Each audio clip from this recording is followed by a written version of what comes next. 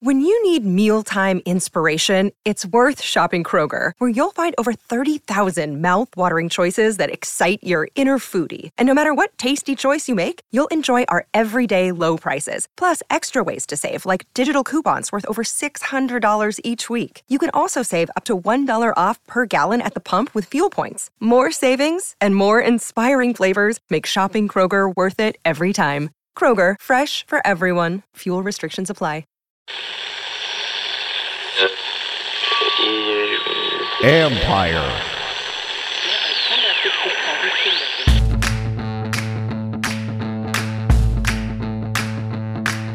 Hello and welcome to my podcast. Do me a favor, subscribe to the John Conn Report wherever you get your podcasts. You can find us on YouTube, and if you're there watching us, hit that like button, hit that subscribe button. We're on YouTube as part of Empire Media. That's AMPIRE. Always much appreciated when you tune in. So today, I'm going to get to the keys and predictions in a minute, but I want to go over some injury updates first. And also, by the way, if you missed my interview with Mike Jones from The Athletic the other day, used to cover the Washington franchise, you can go back and give that a listen. We've talked a lot about the possible sale of the team and also thoughts from people around the league, et cetera, about what's going on. Some good insight from Mike. Go back and give that a listen or give it a watch on YouTube. Anyway, before I get to the keys and predictions, some injury updates. Let's start with wide receiver Jahan Dotson, who will play on Monday for the first time since week 4. Been dealing with that hamstring injury. They felt good about how he has recovered each day after practicing, and he's going to play. He's not even listed as questionable on the injury report. He was a full participant. As of right now, there's no injury for him. He will play. So that's one bit of good news for Washington. On the other side, you have Chase Young, defensive end Chase Young, who it's unlikely that he's going to play based on what Jack Del Rio said Friday and based on what Ron Rivera said today. They haven't officially said he's not going to play. He's still not on the 53-man roster. They're still in that period where they have that 21-day window to activate him or not, or end up putting him on IR. But on Friday, Del Rio said that Chase Young is not doing everything full speed. Not a good sign when you're trying to come back for this game, I mean. And then also on Saturday, Ron Rivera said that practicing indoors on Thursday on a different surface, a little bit harder, a little bit less give than on natural grass. And so Young did not practice with them. That also kind of delayed some of what they want to see from him. Not that it sets him back per se, but they want to give him every opportunity to practice, work that conditioning up, get used to pushing off on that leg, going through all the process, having to collide with a guy who's 300 pounds across from you when you have that knee brace on. As Ron Rivera said, it's a little bit different doing that than doing it with a 200-pound trainer. All that stuff he's got to get used to, getting back to your techniques and all that. They have taken it slow with him. So I always kind of laugh when people say they need to take it slow with him. Don't rush him back. Well, they haven't. It's been a year. So just know that. And one thing Rivera said, they are definitely looking at this long-term with him to make sure that this goes 1,000% right. And that way nothing happens to hurt him for the future. And so they're going to take it very slow. But the way they've been talking the last 2 days, it'd be really hard to see him coming back for Monday night. Anyway, the other ones who have been ruled out, running back J.D. McKissick, he's out. Linebacker Cole Holcomb, he's out. Linebacker David Mayo, he's out. So they've got some things they're dealing with. Left guard Andrew Norwell was added to the injury list with a groin issue. Not sure yet about his status he's questionable for Monday, but not sure yet if he's going to play or not. So there you go. Those are some of the injury updates. Now let's get to the 3 keys and a prediction for the game. First key, number 1, run the ball. Listen, we all know that that's a key here, right? So they've got to do that, and they know that, and they're going to want to do it. That's a given, right? So I know they want to do it. One reason, though, is the Eagles' run defense has taken a hit with the loss of rookie defensive lineman Jordan Davis. Now, Davis did play in the first game against Washington, and I actually thought they handled him pretty well in the middle. I thought, and it was Wes Schweitzer at center, thought he did a good job of directing Davis and controlling him, and he wasn't a big factor in them stopping the run. I think that Washington had like 22 carries for like 87 yards, something like that. They didn't have a great run game, but it wasn't necessarily because of Davis. I think they did a nice job of him, but he progressively got better, and I think he's a loss for the Eagles. So he got hurt in an October 30th game in that game against the Steelers, when he was on the field, 8 carries, 28 yards. When he wasn't on the field, 16 carries, 116 yards. The Eagles for the season without him on the field, with him on the field against the run, 3.87 yards per carry. Overall, 5.16 yards per carry. So their run defense takes a hit. Washington knows it. And one last stat for you. This is overloading your stats, so I apologize. But one more. In the last 2 games, so including Houston last week, the last 48 runs without Jordan Davis on the field, the opponents have gained 284 yards. So run the ball because their best run stopper up front is now out. But one thing that you can't do if you're offensive coordinator Scott Turner and make sure you stick to that run is don't fall in love with the fact that Dotson is back and now you have your trio of pass catchers back with he and Curtis Samuel and Terry McLaurin.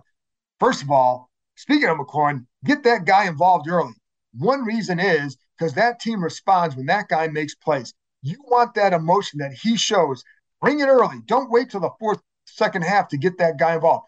It can be difficult to get the guy involved because things can change in a play, even though the play may be designed to go to him.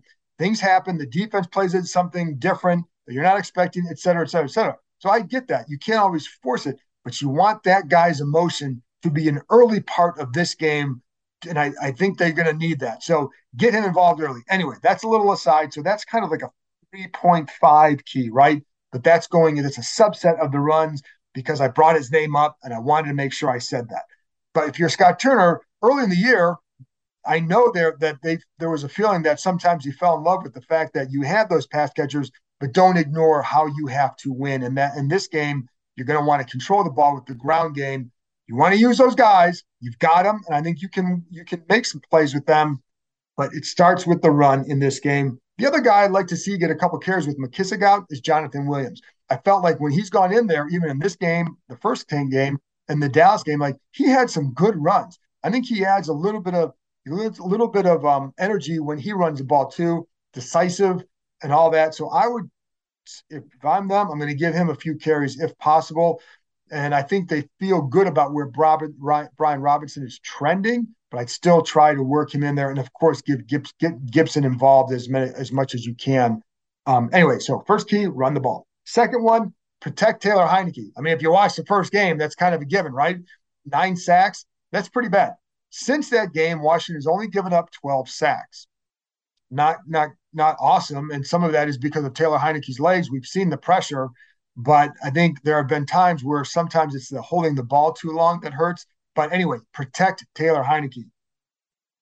When you look at the sacks in that first game, they most of them were coming with 4-man pressures. Sometimes it's coming because this is what Heinicke has to do. Sometimes it's coming because Carson Wentz was holding the ball too long.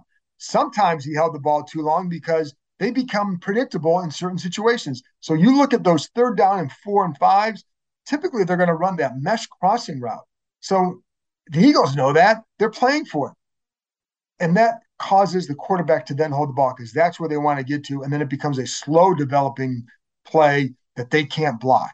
So put them in situations where you're going against your tendencies. In those situations, fake the mesh, run the pivots, right? Do something to clear, and then maybe throw Logan Thomas behind that because the linebacker's open in the middle. So that's something that I would definitely do. So Logan Thomas, Juan Castillo, the tight ends coach, was just talking about how he feels like Logan Thomas is ready to kind of get back to who he was.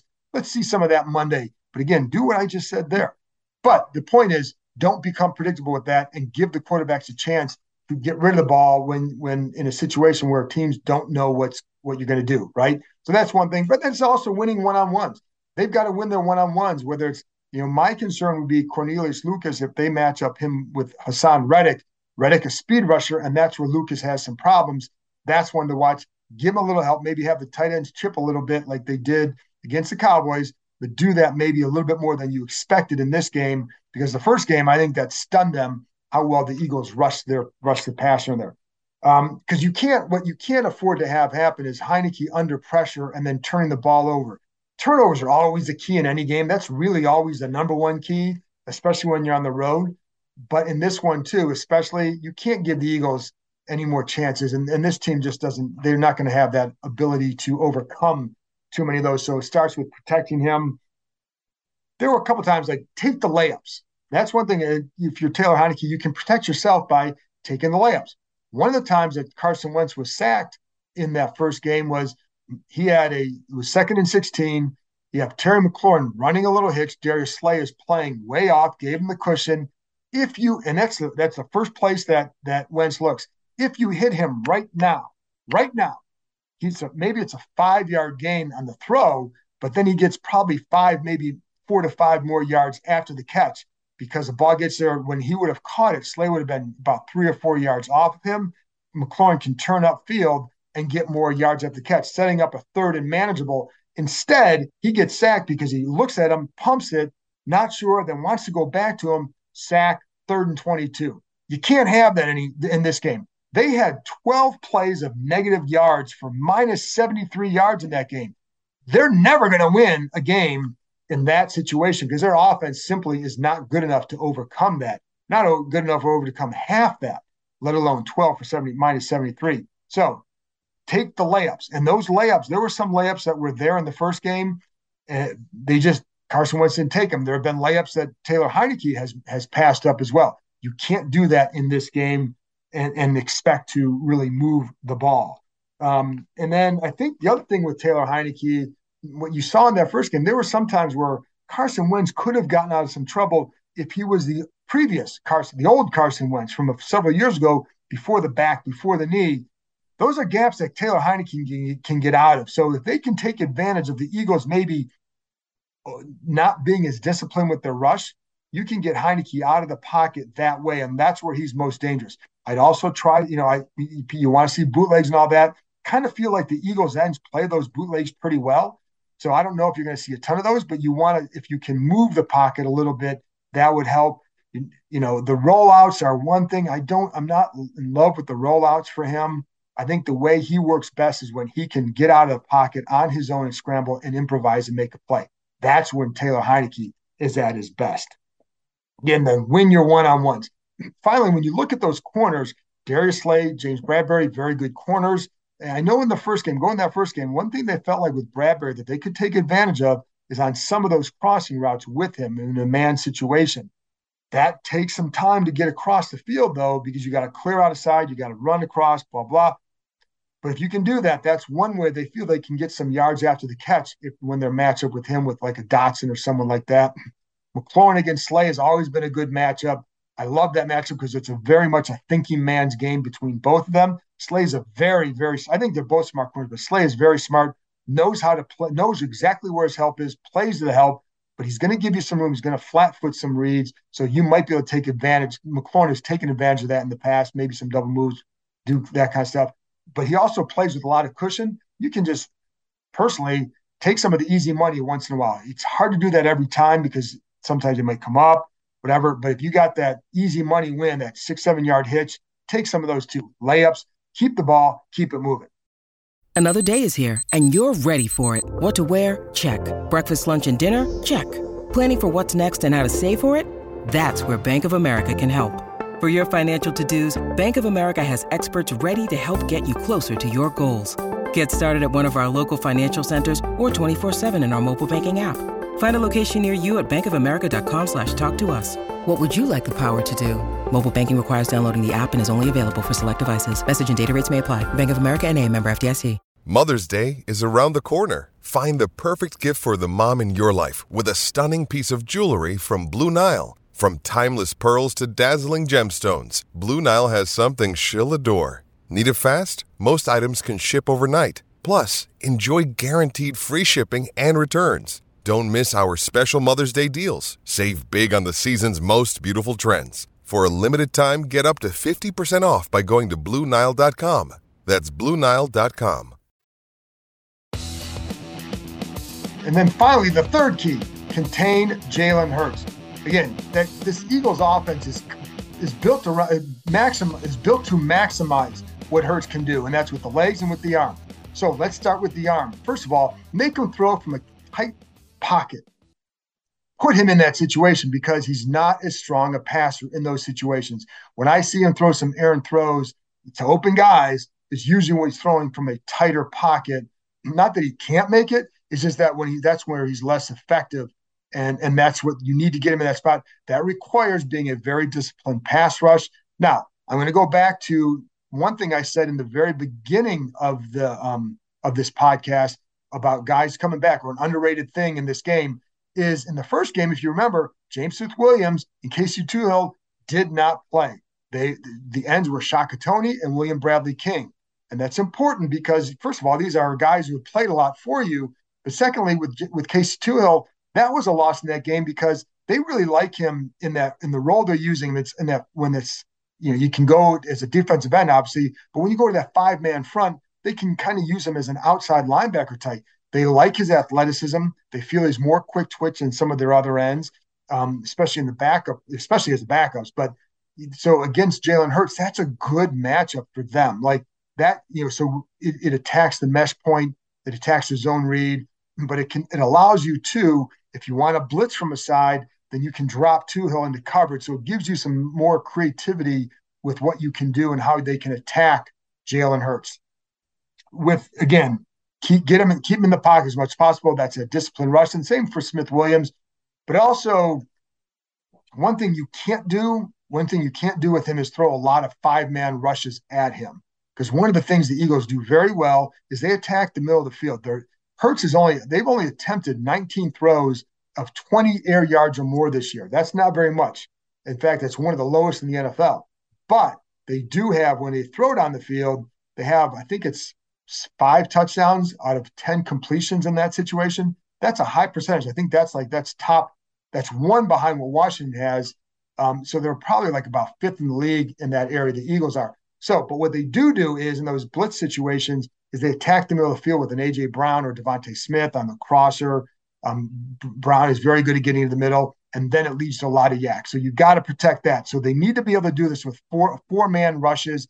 Some of those 4-man rushes can come out of creative looks. Again, being able to drop the ends in this situation will be a big key. Don't let Hurts get comfortable in that pocket, and you can't let him get outside the pocket because we know we can hurt him there too. Then the other part of it is the mesh point on the handoffs. Make him hand off the ball quickly. This is something that they feel they have done well the last couple times they played them, is they feel like they make Hurts make a quick decision on whether it should hand off or not. What they don't want to have happen is Hurts to keep the ball in the zone read, because they know that keeps alive a pass as well. If you're just handing it off, then you know it's a handoff. The guy, Miles Sanders, is running the ball. But if Hurts has the ball, you don't know what's going to happen. And I think their goal is make them hand off the ball as quickly as possible, and then then stop the run. And they've done a pretty good job of that. They actually have done a good job against the Eagles in 2 of the last 3 meetings at stopping the run, better than most other teams, especially in the division. So that's something that I think works in their favor if they can continue making that mesh point. Now, in the first game, it wasn't like there were a ton of situations where they were able to do that. Sometimes it Hurts is just handing the ball off before they're getting to him, but they did feel like they do a good job overall with that, and it's going to be an important one for this game. And then, of course, you can't let Devontae Smith and A.J. Brown have these huge games. Devontae Smith has been pretty quiet since that first game where he just destroyed this team on the deep balls. And here's the thing, those are really good throws, but here's the details of this game. So there was one of the deep throws to Devontae Smith that Kendall Fuller was just got beat on just by a little bit, but it's a detail. So on that play, Bobby McCain was supposed to be deep middle, but was a little bit too much to the left hash. If he's playing deep middle, he either picks that ball off or knocks it away. Learn a lesson, apply it to the next game. So I think, will they do a better job there? Because they have to, but that all goes back to containing Hurts, making him uncomfortable, not even uncomfortable in the pocket, just creating a tighter pocket to make him throw from that instead of finding the creases and all that. So there you go. Those are my keys to the game. Now let's get to the prediction. I do think that this team plays better on Monday night. I like how the defense is playing. The only thing is I'm not sure. I know there's a formula to have a better game offensively against the Eagles. I don't know yet if this team can successfully execute that formula all game. That's why I'm going to stick with the Eagles. Let's go 24-18. I'll pick 18. That's kind of a weird number. maybe 24-20, but I do like the Eagles in this game. But I do think that this team will play a better game, and I do think they'll make it interesting to where you think, hey, they've got a chance. That's just what I think going in, because I do like how this defense is playing. I think they know how to defend them. What you just have to make sure is you don't give up too many of those big plays. Again, get McLaurin involved early. Make the Eagles play from behind. The Eagles don't have to play from behind too often, and certainly not, and certainly not this year. So if they can do that, but again, get McLaurin involved early, get that emotion going early, and then see where it goes from there. Anyway, those are my keys and predictions of the game. I appreciate you tuning in, listening to me ramble on about all this stuff. I will be back after the game on Monday with the Washington Post, Mickey Javala, going over the game, and I'll talk to you next time.